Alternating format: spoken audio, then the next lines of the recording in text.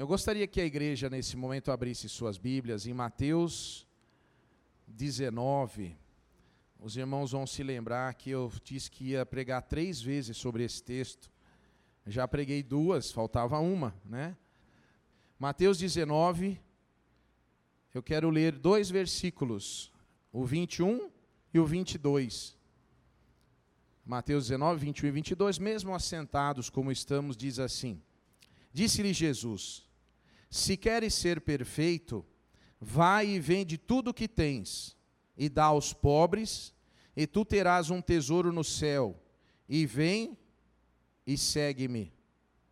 Mas o homem jovem, ouvindo esta palavra, foi embora triste, porque possuía muitas posses. Pai Santo, lemos a tua palavra. Jesus bendito, glorificado seja o teu nome. O Senhor é altíssimo, o Senhor reina, teu reino nunca terá fim. Tua palavra é eterna, teus atos são de justiça. Tua voz meiga nos leva à tua presença. Teu amor nos constrange. Teu sacrifício nos salva. Ó Deus, que a tua palavra penetre no nosso coração. Que não haja ninguém aqui nesta noite que agora esteja pensando em outra coisa, a não ser em clamar: Deus, fale comigo. Eu preciso ouvir a tua voz. Que assim seja. Em nome de Jesus, amém. Queridos, quão preciosa é a palavra do Senhor para nós. Quão especial é nós podermos conhecer e ouvir o que Deus tem para nós e reconhecer aquilo que Ele deixa na sua palavra. Muitas vezes nós vamos até a igreja, nós abrimos a nossa Bíblia na nossa casa, nós até oramos, mas nós não estamos inteiros na presença de Deus. Nós estamos divididos com outras preocupações. Esse texto da palavra de Deus, ele nos dá uma lição através desse jovem que vai conversar com Jesus e que ele diz assim: Senhor, o que é necessário, o que eu preciso fazer para ser salvo? Tem uma preocupação. E Jesus fala: você deve guardar os mandamentos. E ele deveria dizer assim: é verdade, eu não guardo os mandamentos. Mas ele fala assim: quais? Quais os que eu devo guardar?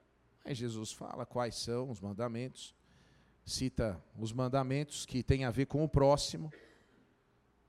E aí ele fala assim: esse eu tenho cumprido desde a minha mocidade. Aí Jesus levanta os olhos, e eu fico pensando e tentando imaginar que até aquele momento Jesus não tinha olhado para ele. Jesus levanta os olhos, e a Bíblia diz que Jesus o amou. Jesus viu um potencial naquele jovem. Sabe, às vezes nós conversamos com Jesus, e a gente pode sentir o olhar dele sobre a nossa vida, o amor dele. E Jesus olha para a gente, e ele vê que a gente poderia ser um bom servo para ele. E ele nos ama. E ele vai dizer: se você quer ser perfeito, se você quer fazer as coisas direito, se você quer entender direito como funciona obedecer a Deus, se você quer entender o que significa esses mandamentos que você acha que você está fazendo direito, se você quer fazer perfeitamente isso, se você quer cumprir os mandamentos de fato, não como uma regra, não como uma obediência cega, você deve pegar tudo que você tem, venda tudo, se desfaça de tudo, dê tudo isso para os pobres que precisam disso, e você volta aqui, e você vai me seguir. Sabe, irmãos, a atitude daquele jovem tem muito a ver com a gente. Existem algumas situações na Bíblia que eu consigo me encaixar perfeitamente. Por exemplo, Adão. Adão foi uma pessoa. Adão foi o primeiro homem. Mas Adão também é cada um de nós. Adão também é a humanidade. Adão também é alguém que Deus disse assim, cumpra o mandamento. E ele foi inepto, ele foi falho. Ele não foi positivo em obedecer a Deus. Ele deixou as coisas fluírem, as coisas acontecerem, as coisas andarem ao redor dele, sem tomar uma posição.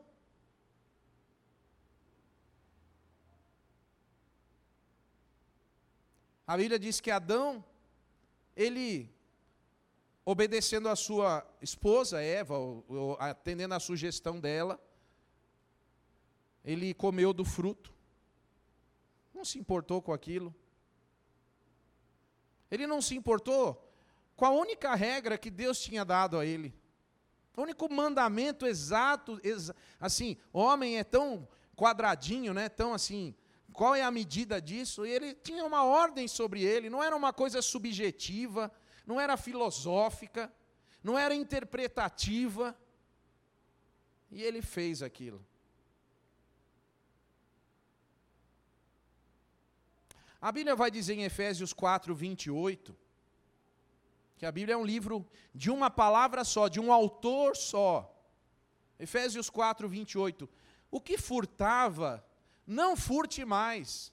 Antes, trabalhe, fazendo algo que é útil com as mãos, para que tenha o que repartir com o que tiver necessidade.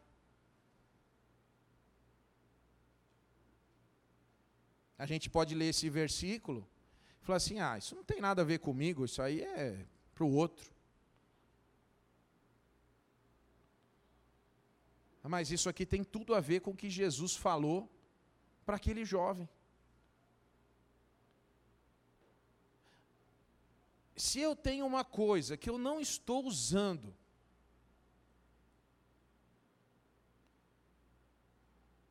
e eu vejo que alguém precisa daquilo, e eu não ajudo aquela pessoa, e você deve estar pensando em dinheiro, mas sabe do que eu estou falando? Eu estou falando da palavra de Deus.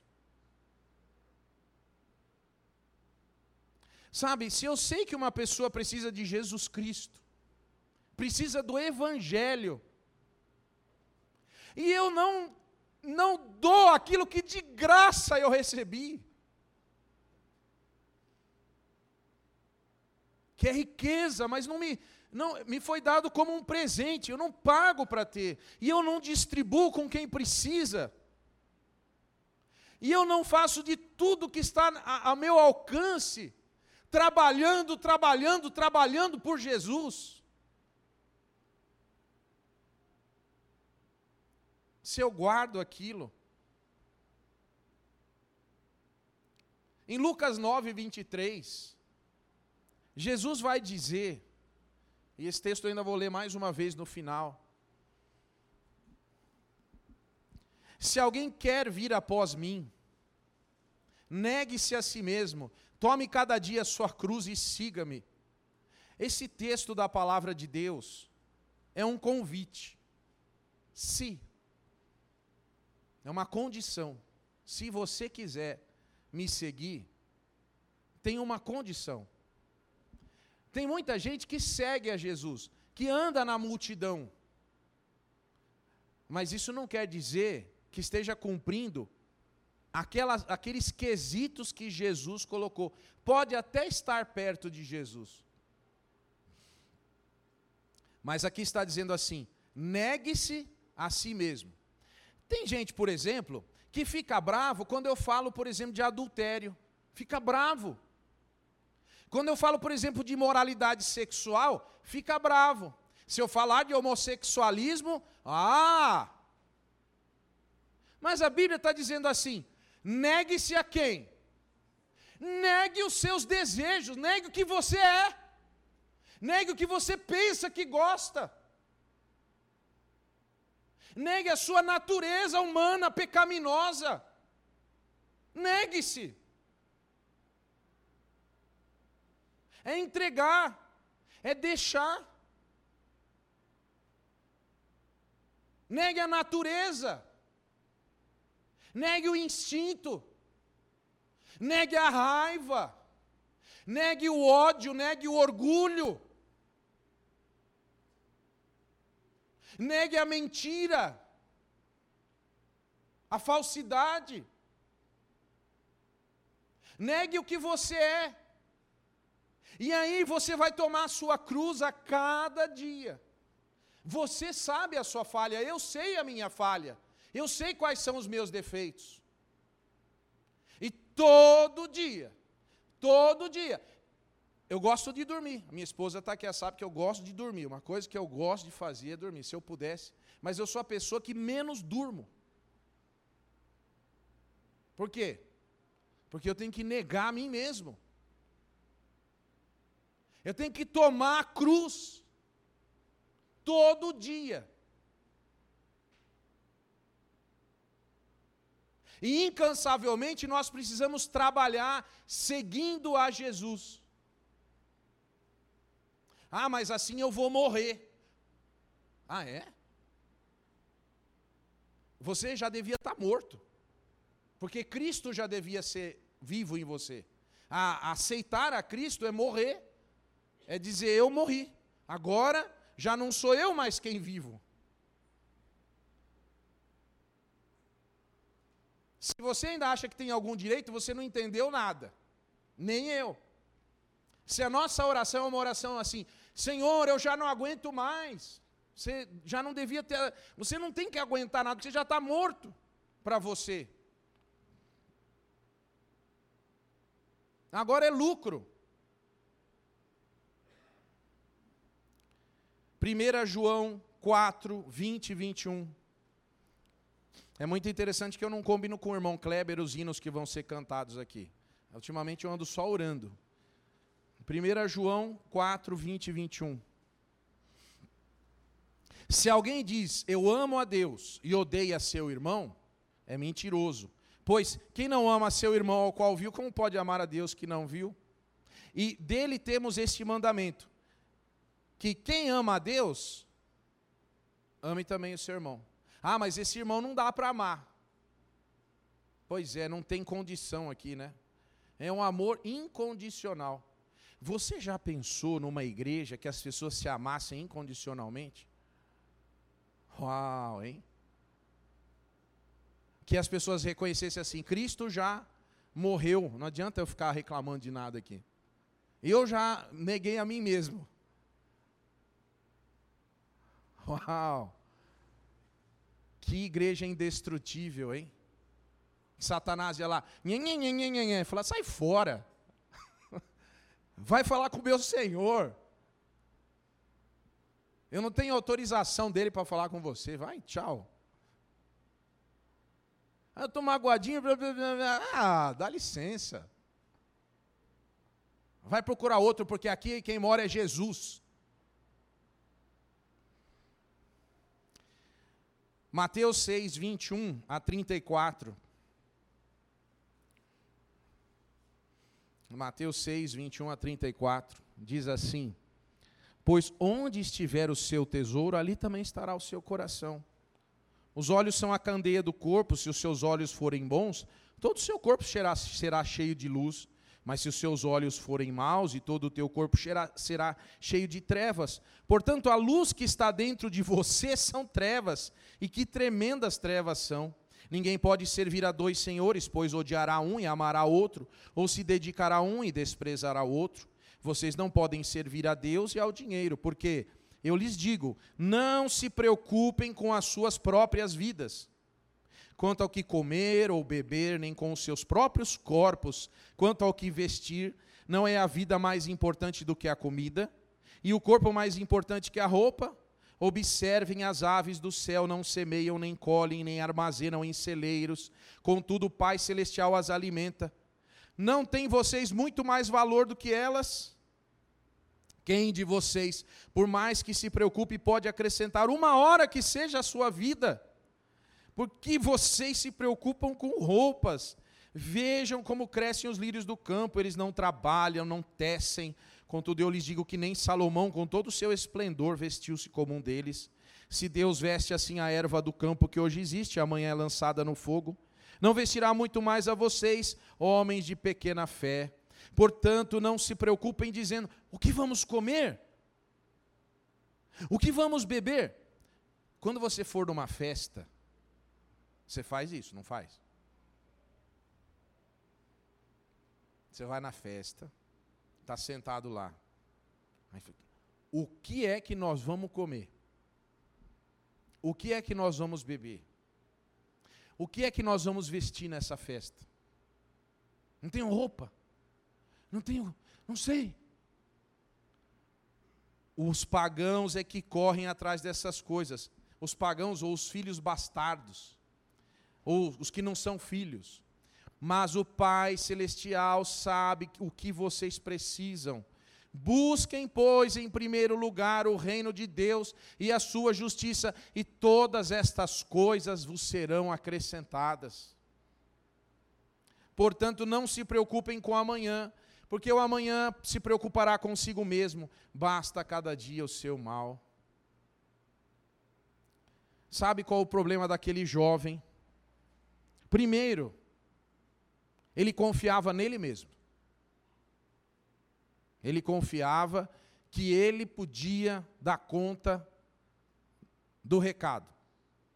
Segundo, ele confiava que, cumprindo a lei, ele estaria salvo. E ele foi lá para ser elogiado pelo mestre. Ele foi lá para dizer assim, Senhor, por acaso eu estou tirando um 10 aqui. Ah, todos vão saber que eu sou muito bom. E vindo de Jesus isso daí, eu vou lá e vou perguntar, bom mestre, e aí Jesus já começa quebrando já dá a primeira machadada ali. Não existe ninguém bom, jovem, senão Deus. Quer dizer, você já está fora desse negócio. Se você se achou bom, você já está fora. Nós nos achamos bons, não é verdade? Nem que foram por um segundo assim, fala, mas eu sou bom, hein? Olha como eu ajudo os outros, hein? Olha a minha moedinha na mão daquele mendigo. Que beleza.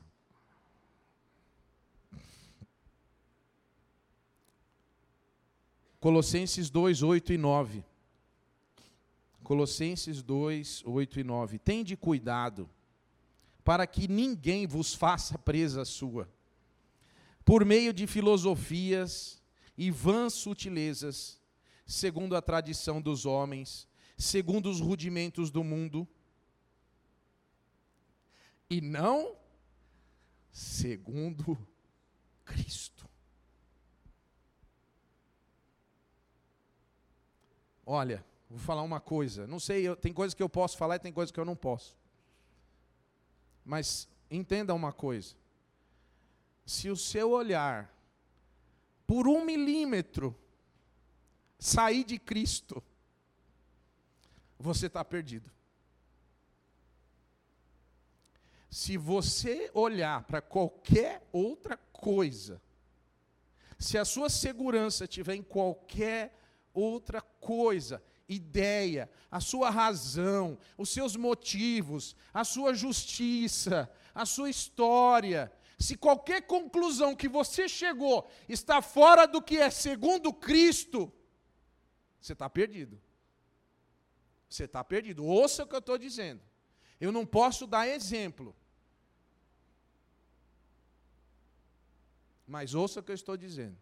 Analise com muito cuidado, muito critério a tua vida, a cada dia, e veja quais são os valores que você está colocando no lugar do nosso único Senhor, único caminho, a luz da nossa vida, a nossa única esperança, Jesus Cristo. E eu ouso dizer aqui, você não vai ao Pai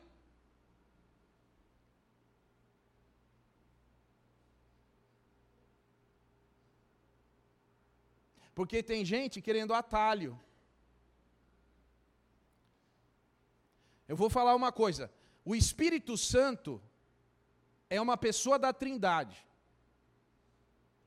Quando uma pessoa está cheia do Espírito Santo, ele glorifica o Filho.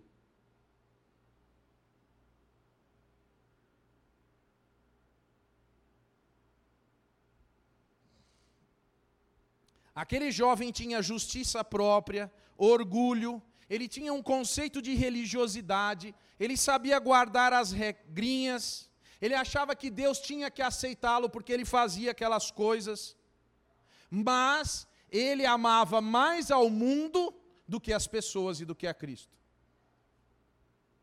E Jesus trouxe isso, se ele veio com esse assunto publicamente, ele levou esse assunto publicamente. Todos viram. Nicodemos ainda teve a sensatez de ir à noite falar com Jesus, em separado, mas esse jovem ele estava querendo elogio, e ele recebeu uma lição pública. Ele preferia acumular e viver na extravagância, ele se esqueceu dos famintos, dos sedentos, dos pobres, dos doentes, das viúvas, dos órfãos, dos solitários, ele se esqueceu dos perdidos. E como vai dizer em 1 João 2, 15 a 17, que eu vou ler agora, 1 João 2, 15 a 17, ele amou mais o mundo do que a Cristo, isso ficou evidente.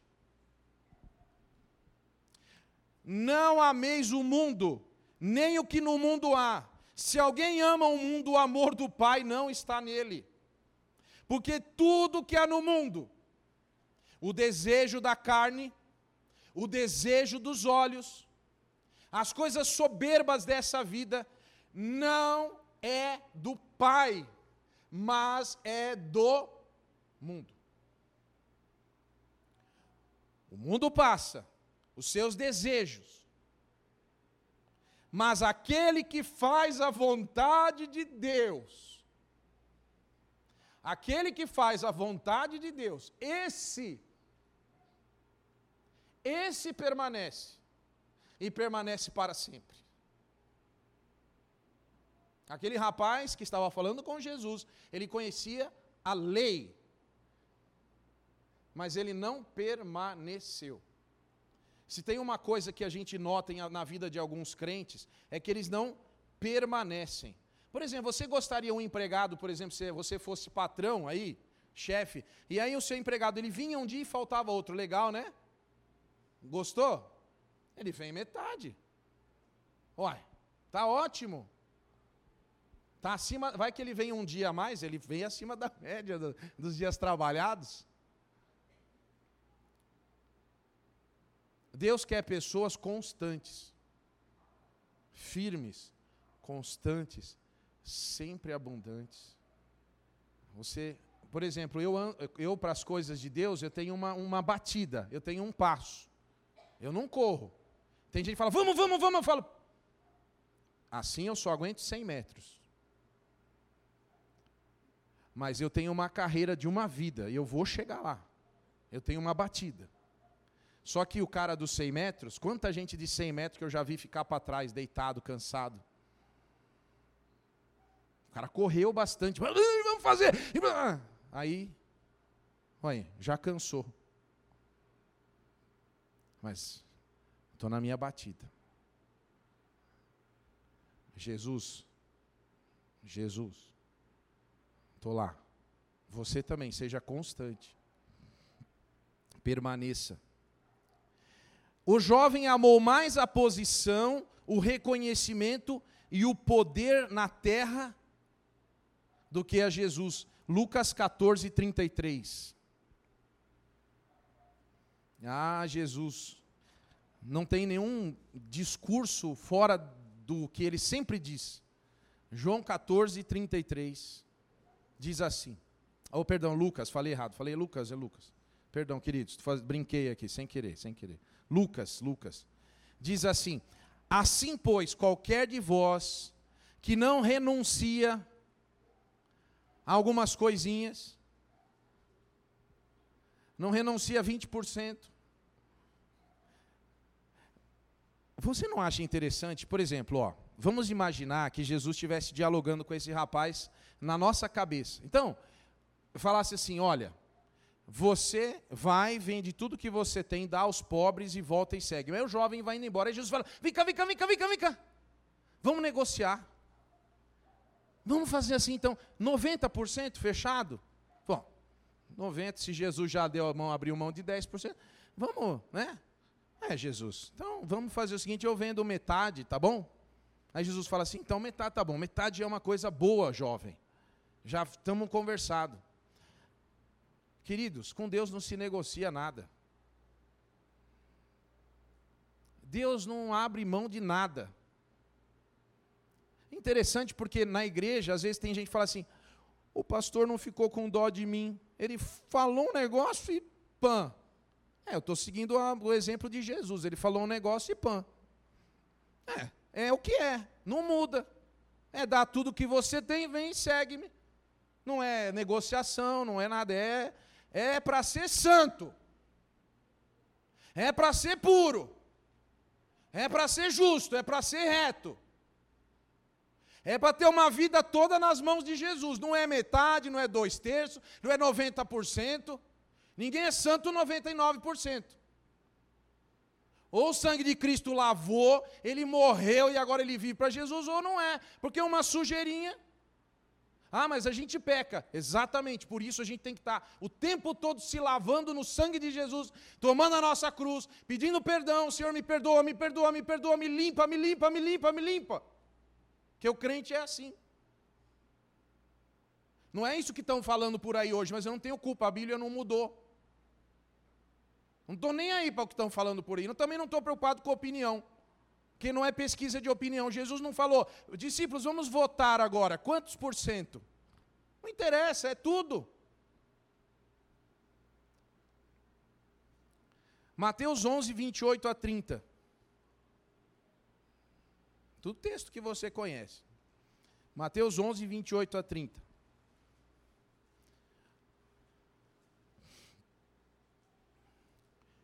Vinde a mim, todos vós que estáis cansados e oprimidos, que eu vos aliviarei. Jovem, vende tudo que você tem, dá aos pobres, vem, segue-me. Você vai se sentir livre, desimpedido, leve. Jugo, que está aí no versículo 29, tomai sobre vós o meu jugo. Jugo é um pedaço de madeira que era colocado sobre os animais para carregarem a carga. E o jugo era um alinhamento de 2 animais de mesmo porte para o transporte. Jesus está dizendo aqui que o jugo que ele tem, que a carga que ele tem para você, assim, o instrumento que ele tem sobre você, para você levar a carga que ele quer te dar, que você mesmo vai colocar sobre você. Que é interessante de Jesus dizer: você que vai tomar o jugo e vai colocar. Você vai aprender que eu sou manso, eu sou humilde. Texto que está dizendo aí. Você vai encontrar descanso para a sua alma. Porque o meu jugo é suave. E a carga que você leva, quando você não tem valor dentro do coração, em outro lugar, o teu tesouro não está em outro lugar a não ser em mim, é uma bênção, é leve, você trabalha com alegria para o Senhor. Desimpedido, você não tem nada a perder, porque você já entregou tudo. Você não fica preocupado assim: o que eu vou fazer? Porque como que eu vou fazer? Você já entregou, é leve. Quando você faz para Jesus, você já entregou tudo, é tranquilo.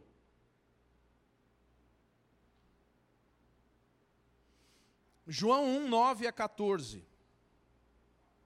João 1, 9 a 14. Ali estava a luz verdadeira, que ilumina todo homem que vem ao mundo.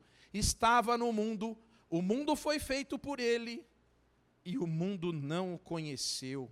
Veio para o que era seu, e os seus não o receberam. Eu vou ler ainda a sequência, mas quero dizer que aquele jovem não reconhecia que Jesus era o dono de tudo.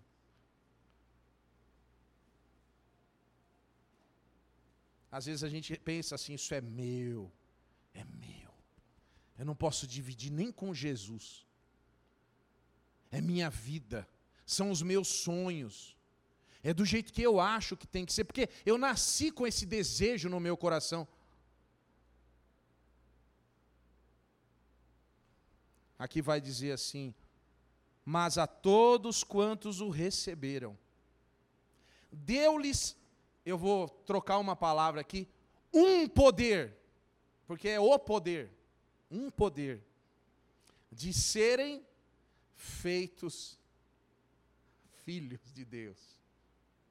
Você sabe que isso tem a ver com herança, né? Porque se você passa a ser filho, você tem direito na herança. É isso que Jesus queria. Ele queria que o Deus de riquíssima glória, o dono de toda a riqueza, ele queria dividir com você a herança dele.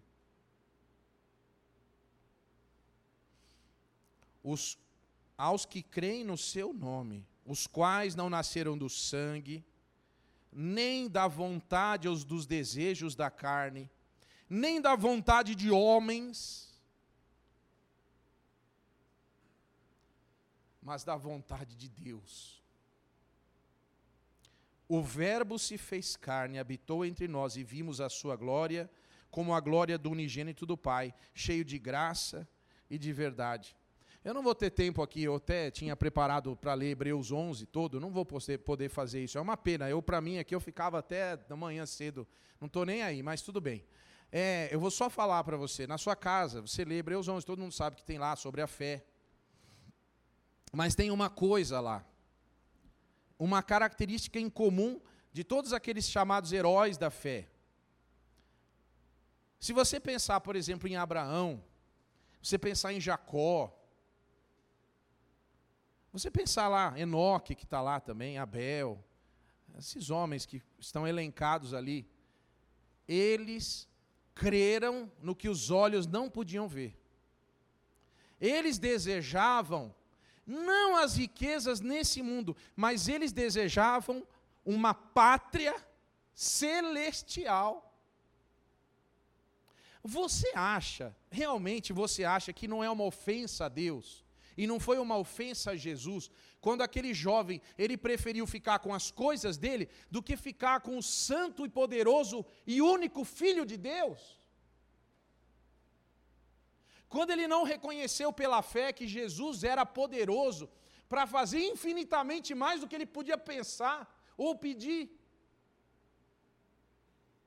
Olha, Deus não é injusto. A Bíblia diz, Deus é justo. Se você fizer alguma coisa para Deus, Ele é justo. Mas só que Deus é justo, mas Ele também é misericordioso. Então você faz uma coisa para Deus, Ele não é só justo, Ele é justo e Ele dá uma medida sacudida, recalcada, abundante. Não falta. Por exemplo, o povo de Israel foi lá para o deserto.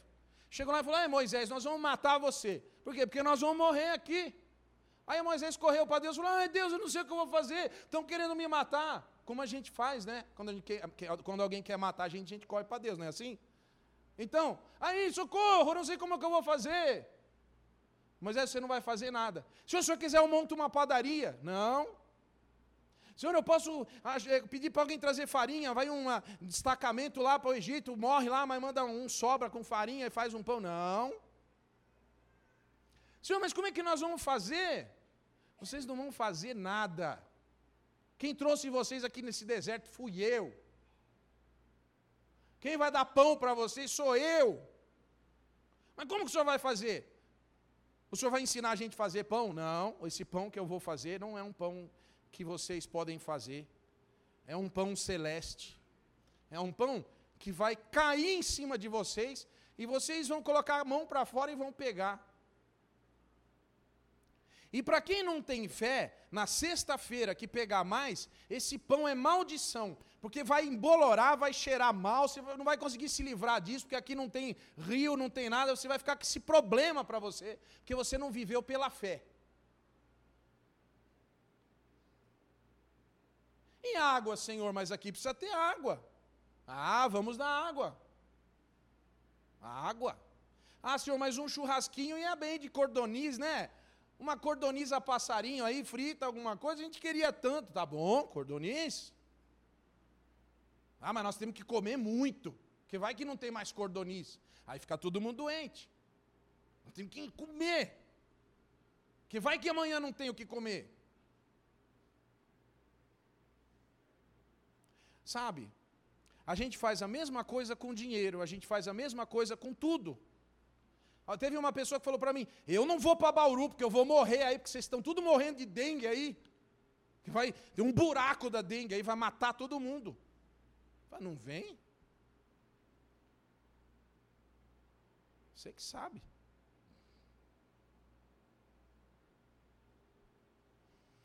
Irmãos, esse jovem não teve fé em Jesus.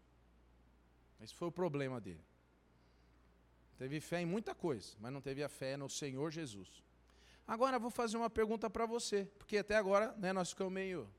Né, que legal, o jovem, mas eu disse que o jovem somos nós. Sabe, irmãos, tem um dia na vida da gente que a gente tem que fazer uma entrega total. Ninguém é obrigado. A vida é sua. Fala, eu nem tenho dinheiro mesmo, eu vou entregar meu saldo negativo para Deus. Eu não estou falando de dinheiro. Eu estou falando do que você possui. Você possui, por exemplo, a sua vida, que acha que não tem dinheiro. Se você for falar com uma companhia de seguros, fala assim, quanto custa uma vida? Eles vão responder assim, uma vida não pode ser calculada em valores. Porque não tem. Não tem um valor que possa...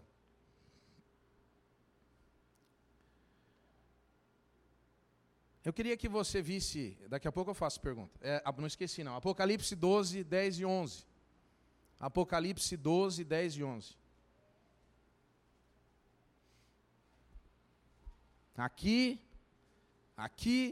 eu gostaria que estivesse o meu e o seu nome nesse texto aqui. Eu vou ler. E ouvi uma grande voz que dizia, agora é chegada a salvação, é chegada a força, e o reino do nosso Deus, e o poder do seu Cristo, porque já o acusador de nossos irmãos é derrubado, o qual diante do nosso Deus os acusava de dia e de noite.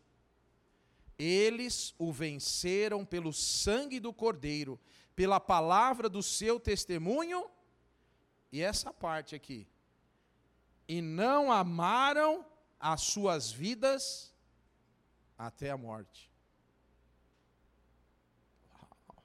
Espera um pouquinho. O que eu estou querendo dizer? Eu estou querendo dizer o seguinte, que você tem que fazer uma escolha. Você tem a sua vida. Sabe esse massacre que teve lá em Suzano, essa semana aí que passou? Horrível. Eu vou fazer uma pergunta para você. Aquelas pessoas que entraram lá, aqueles jovens que entraram lá, que mataram aquelas pessoas, me diga você, não preciso eu falar, você acha que eles amaram as vidas dele e entregaram para Cristo? Se eles tivessem feito isso, eles não teriam feito aquilo. Eles teriam dito assim, riram de mim, zombaram de mim, deram risada, eu nasci numa família toda errada, eu não tenho nada, sei lá que motivo eles poderiam apresentar, mas eu não amo a minha vida, eu amo a Jesus. Eu coloco as minhas armas no chão. Eu coloco a minha razão no chão.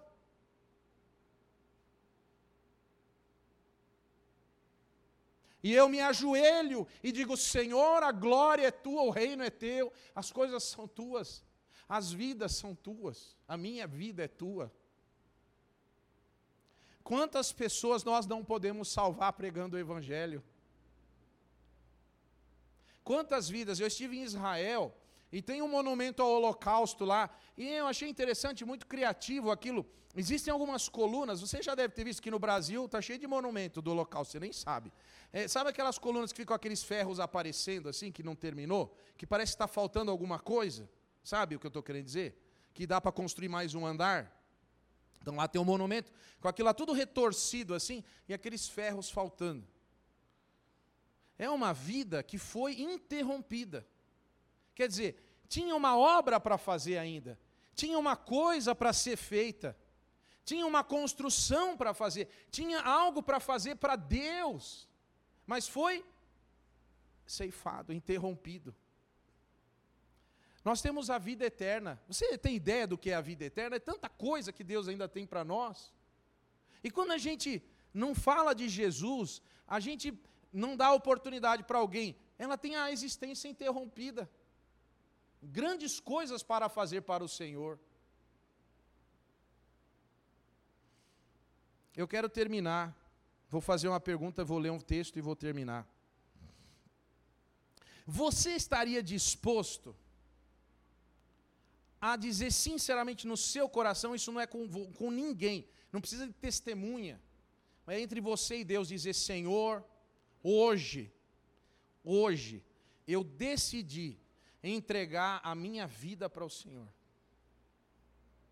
Hoje, eu resolvi, porque eu quero, eu não vou voltar atrás, é uma decisão consciente, sincera, uma decisão profunda, uma decisão que traz valores para sempre, na existência minha, da minha família, em tudo, a minha vida hoje é tua. O que o Senhor pedir, eu farei. Que decisão você vai tomar? Pense. Arrazoe no seu coração. Mas eu vou pedir uma coisa, não é você que tem que aceitar. Por favor, ou seja lá que palavra, eu não sei usar, não vire as costas para Jesus. Quem sai triste é você. Tem gente que vem na igreja, sai triste, hoje o culto não foi bom, hoje eu não gostei, não cantou a música que eu queria, não leu o texto que eu queria, ficou lá falando do dízimo lá, eu não gosto de ir na igreja. Mas com certeza tem alguém aqui nessa noite, que pela misericórdia de Deus vai sair transformado. Não vai sair do jeito que entrou. Vai sair por aquela porta e vai dizer, Senhor, hoje a minha vida eu deixei lá. Agora eu vivo para o Senhor. Agora a vida que eu vivo, já não vivo mais para mim. Você pode ser essa pessoa. Você vai dizer, mas eu já aceitei a Jesus. Mas a Bíblia diz que a gente tem que tomar a cruz todo dia. Todo dia. Todo dia. Todo dia eu tenho que tomar uma decisão. Senhor, o Senhor é o Senhor da minha vida agora, hoje. É uma decisão que você toma. Eu não posso tomar por você. Mas eu quero dizer, eu já tomei essa decisão. De hoje, de ontem. Vou com certeza tomar amanhã também, quando eu acordar. Eu vou dizer, Senhor, esse dia é para a glória do teu nome. Esse dia é o dia que eu vou te servir com tudo que tiver ao meu alcance. Eu não vou pular fora de nenhuma responsabilidade que o Senhor colocar na minha mão. Por mais absurda que seja, por mais incapaz que eu seja, porque eu não valho nada, mas a glória é tua. E o Senhor, usa-me. Mas e se você vai falar, mas o pastor tem problema no coração, ele vai morrer. Morrer é lucro.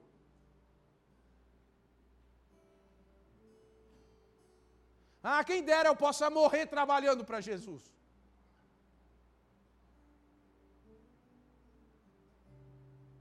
Vai ser a maior alegria eu chegar lá no céu e falar assim: obrigado, Senhor. Valeu. Valeu, porque o Senhor é fiel. Ah, mas assim a gente morre. A gente já morreu. A gente já está condenado, já está morto. Deus está oferecendo vida. Isso é vida em abundância.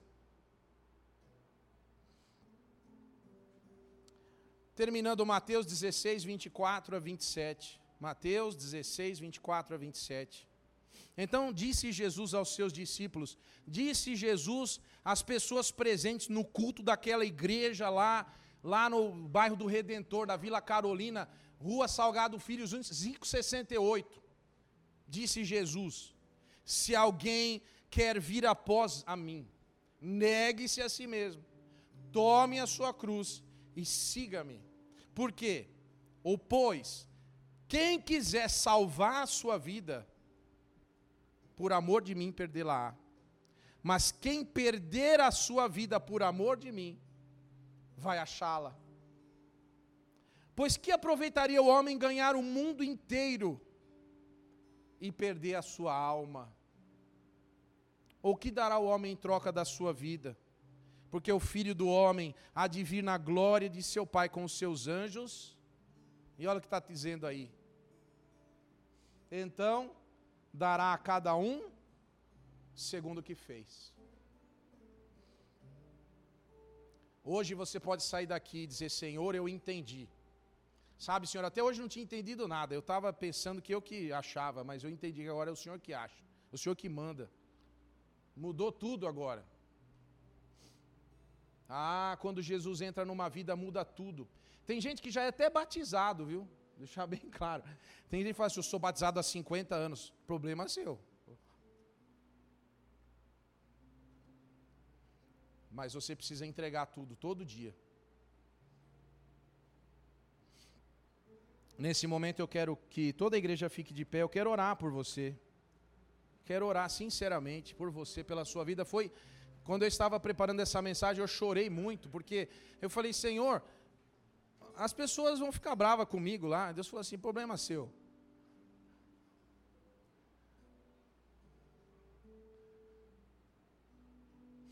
Pai Santo, aqui está o teu povo.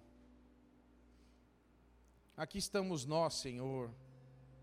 Diante de ti, o Senhor está na nossa frente, o Senhor está perto de nós. E a gente chega perguntando, o que a gente tem que fazer para se salvar? E a gente acha que é muito bom, que a gente sabe o que está fazendo. Mas só existe um bom, que é o Senhor. Porque o Senhor é Deus. Que bom que a gente reconhece isso. Senhor, que não tenha nada entre nós. Nenhum valor desta vida vale a pena. Porque o Senhor é a nossa riqueza. O Senhor é a nossa herança. O Senhor é o nosso tesouro. Ó Deus, fiquei tão contente quando estava estudando Malaquias, que o Senhor também fala a mesma coisa, vocês são o meu tesouro. Obrigado, Senhor, porque o Senhor é tão bom, que mandou teu Filho na cruz. Pai, se existe alguém nesta noite, que quer deixar tudo no altar, que possa fazê-lo, e saber que o Senhor não toma nada de ninguém. Muito pelo contrário, o Senhor dá 100 vezes mais, ainda nesta vida. Não existe ninguém que dê alguma coisa ao Senhor, que não receba muito mais. Ó Deus, quanta gente vai chorar arrependida quando souber o que é o céu. Fala assim, por que eu fui tão tolo? Ó Deus, abençoa quem está aqui nesta noite. Enche o coração da tua paz, da graça que o Senhor tem. Que preço, Senhor, pode ser dado no resgate da minha alma, senão o sangue de Jesus? Que preço, quanto custa a paz no coração? Quanto custa andar tranquilo, sabendo que não importa quanto tempo nós vivamos, o que interessa é que o Senhor é o Senhor, e que aqui ou aí é a mesma coisa. Que o reino é teu, a glória é tua, o poder é teu. Tudo é teu, Senhor. Toma tudo em tuas mãos. Faz-nos novos para a glória do teu nome. Renova nossas mentes. Lava-nos por dentro. Ó Deus, se existe alguém aqui perturbado nessa noite, por causa de alguma coisa, Senhor, entra lá e limpa com o teu Espírito. Que o sorriso retorne aos lábios e ao coração. Que a tua luz ilumine e dissipe todas as trevas. Para a glória do teu nome. Amém. Podeis os assentar. Que Deus abençoe você. Amém.